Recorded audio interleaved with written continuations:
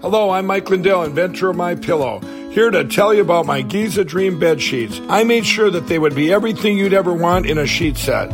I started with the world's finest cotton called Giza. It's only grown in a region where the Sahara Desert, the Nile River, and the Mediterranean Sea all meet. The long staple cotton makes my Giza Dream sheets ultra soft and durable.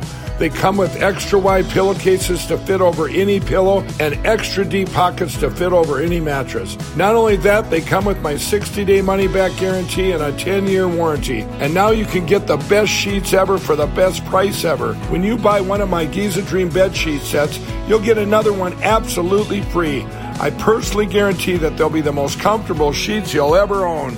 Go to mypillow.com and click on the radio listener specials for the buy one, get one free offer on Giza sheets.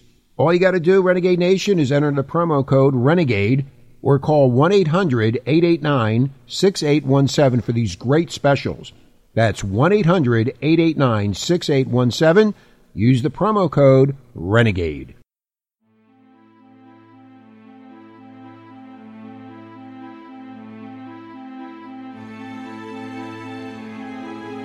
Please be aware, the stories, theories, reenactments, and language in this podcast are of an adult nature and can be considered disturbing, frightening, and in some cases even offensive.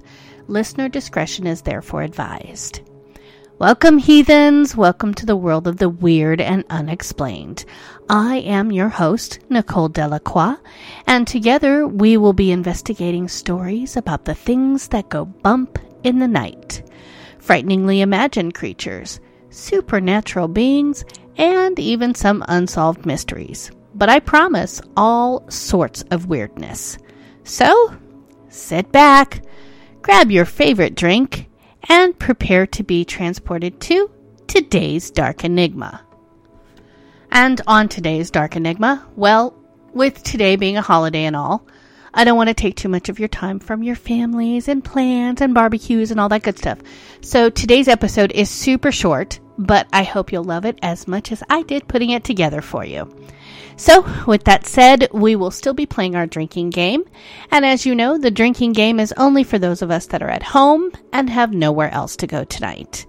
The choice of libation, as always, my darlings, is yours, so choose your poison accordingly. All right, now for the game part. How about every time I say bear? That will be a single shot.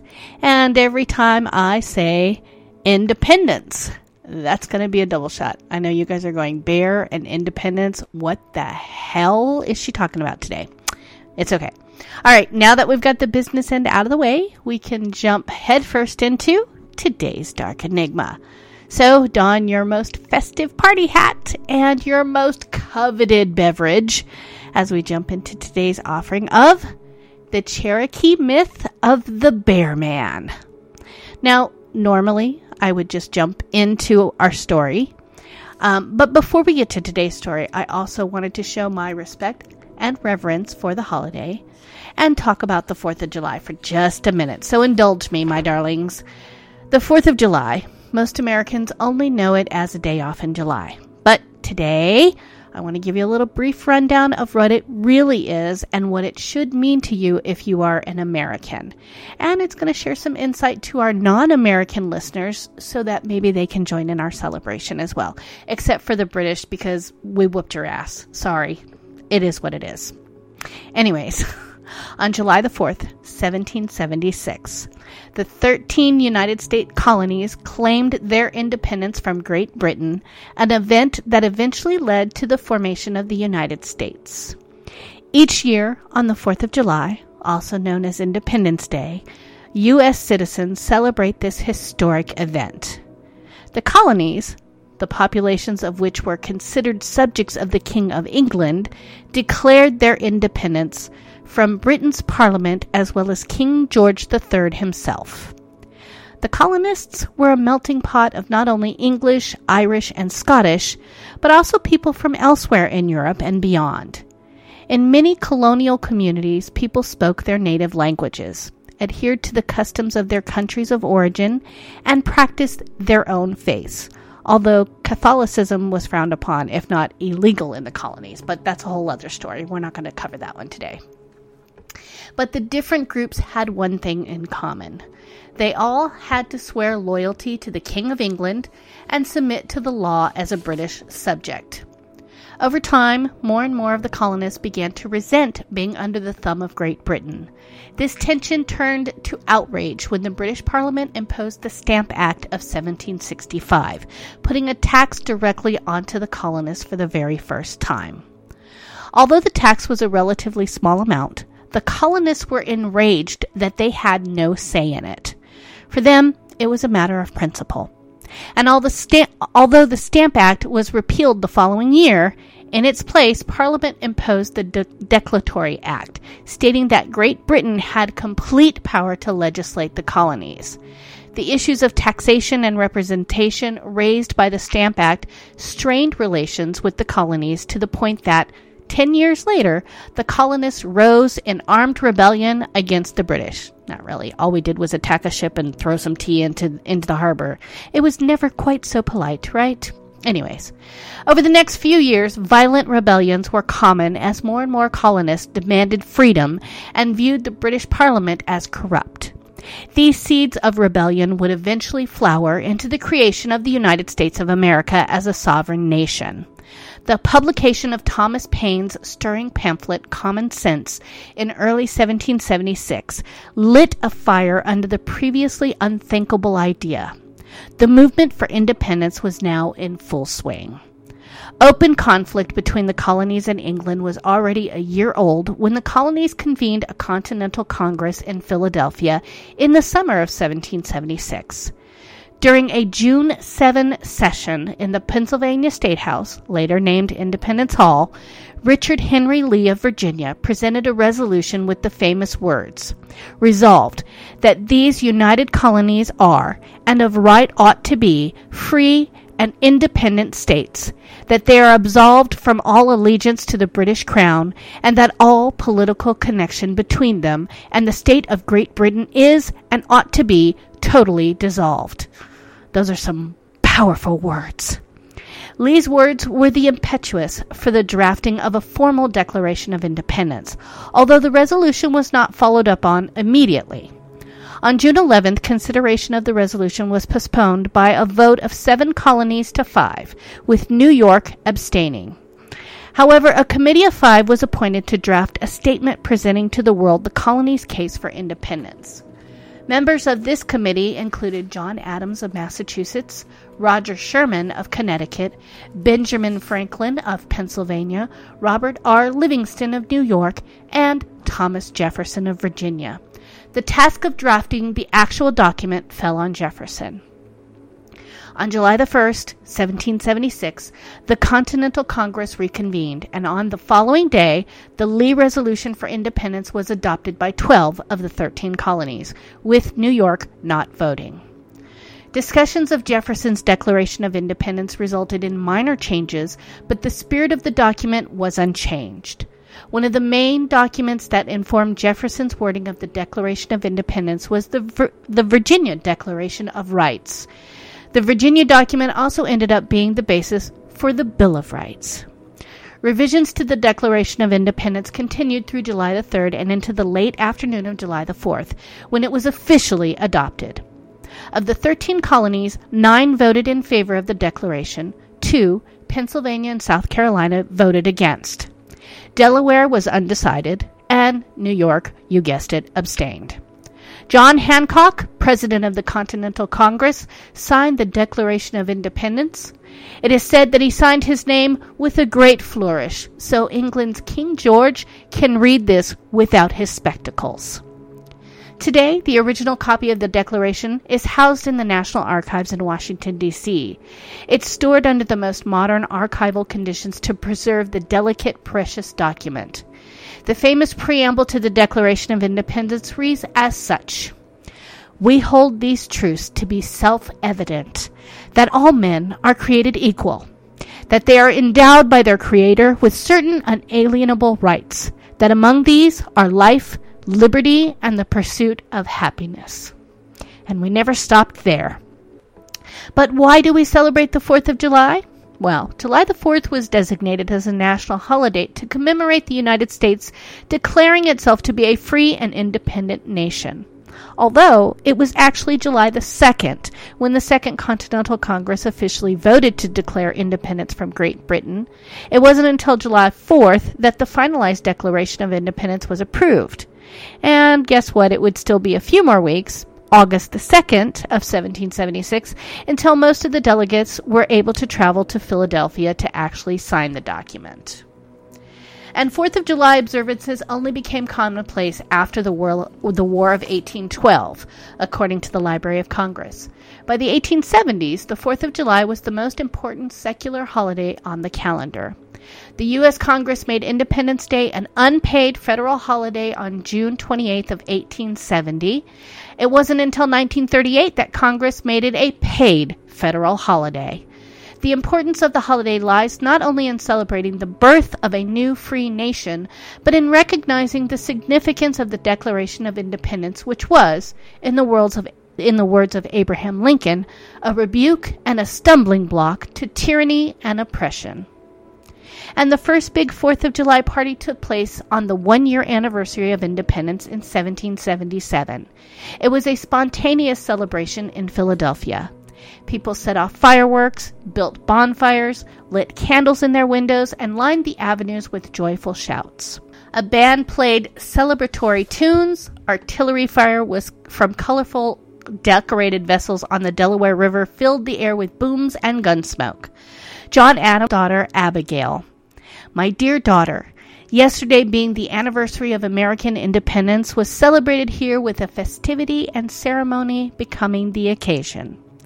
Like most big street parties, there was also quite a bit of drinking going on, at least if William Williams's complaints are to be believed. The founding father from Connecticut disapproved of the shenanigans and later harumphed about the great expenditure of liquor that day, among other transgressions, according to Edmund Cody Burnett in Letters of Members of the Continental Congress.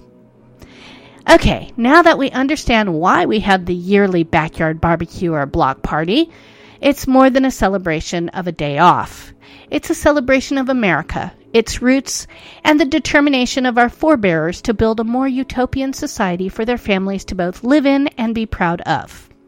Okay, now that we've covered that part of it, now we'll go to America's shame and go to today's real story and the Cherokee myth of the Bear Man. I know, I went from American to American Indians. Follow along. Get a playbook. All right, so the Cherokee myth of the Bear Man. Here we go. A man went hunting in the mountains and came across a black bear, which he wounded with an arrow. The bear turned and started to run the other way, and the hunter followed, shooting one arrow after another into it without bringing it down. Now this was a medicine bear, and could talk or read the thoughts of people without their saying a word. At last he stopped and pulled the arrows out of his side and gave them to the man, saying, "It is of no use for you to shoot at me, for you cannot kill me. Come to my house and let us live together." The hunter thought to himself, "He might kill me." But the bear read his thoughts and said, "No, I won't hurt you." The man thought again, "How can I get anything to eat?" But the bear again knew his thoughts and said, "There shall be plenty." So the hunter went with the bear.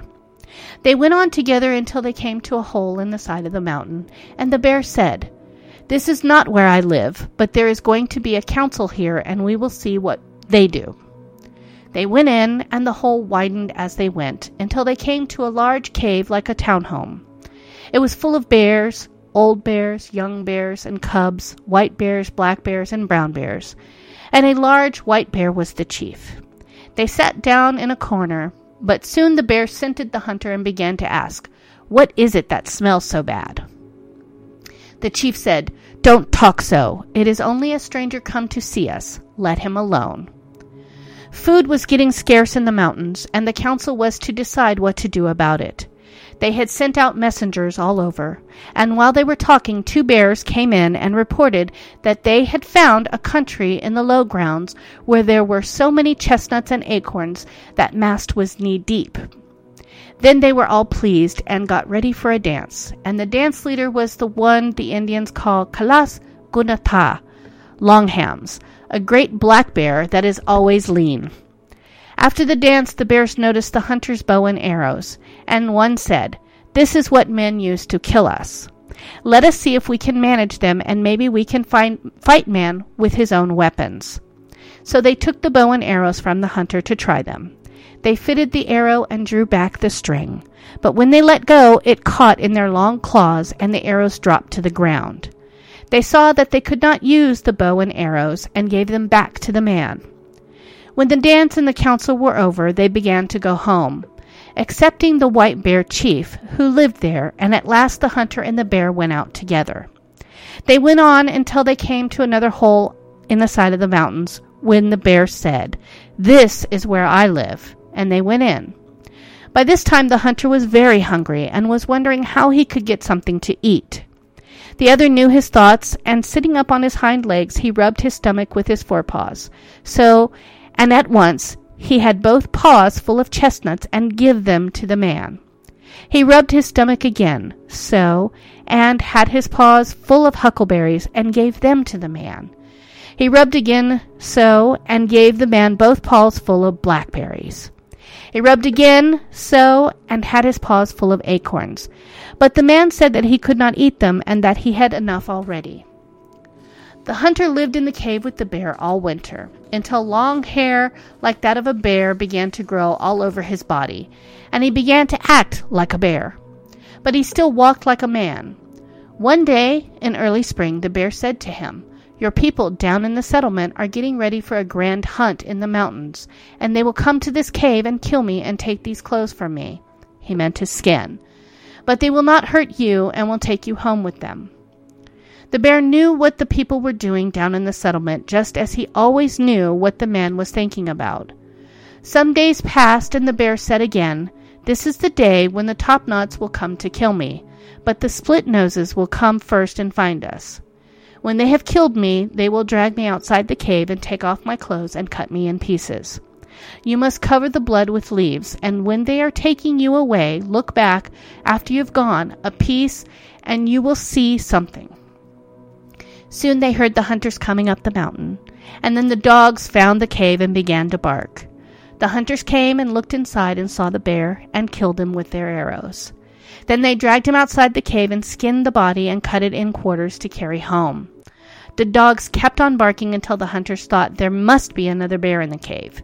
They looked in again and saw the man away at the farther end. At first they thought it was another bear on account of his long hair, but they soon saw it was the hunter who had been lost the year before, so they went in and brought him out. Then each hunter took a load of the bear meat, and they started home again, bringing the man and the skin with them.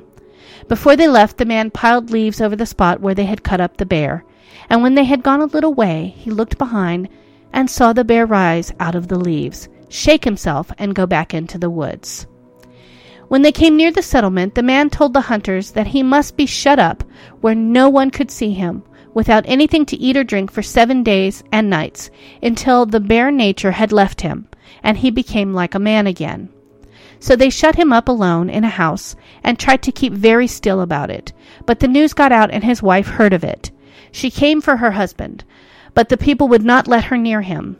But she came every day and begged so hard that at last, after 4 or 5 days, they let her have him. She took him home with her, but in a short time he died, because he still had a bear's nature and could not live like a man. And if they had kept him shut up and fasting until the end of the 7 days, he would have become a man again and would have lived. An interesting story. How nature can give and take away. Anyways, on that note, my darlings, we have come to the end of the episode, and I wish you a very, very joyous 4th of July. I thank you for joining me here today, and I hope that you'll take some time and reach out to me, share your thoughts about today's episode. You can always reach me and the show at darkenigmapodcast@gmail.com, and if you have a suggestion for a future show, you just want to share your thoughts about today's episode, or you're bored and you need somebody to chat with, drop me a line, because I do reply to every single email. And on that note, that's all the time I have for you this evening. I thank you for joining me here on Renegade Talk Radio. And, you guessed it, don't forget to tune in next time. See you, my heathens. I love you. Mwah, mwah, mwah, mwah, mwah. We don't sugarcoat shit. This is Renegade Talk Radio. Renegade Talk Radio.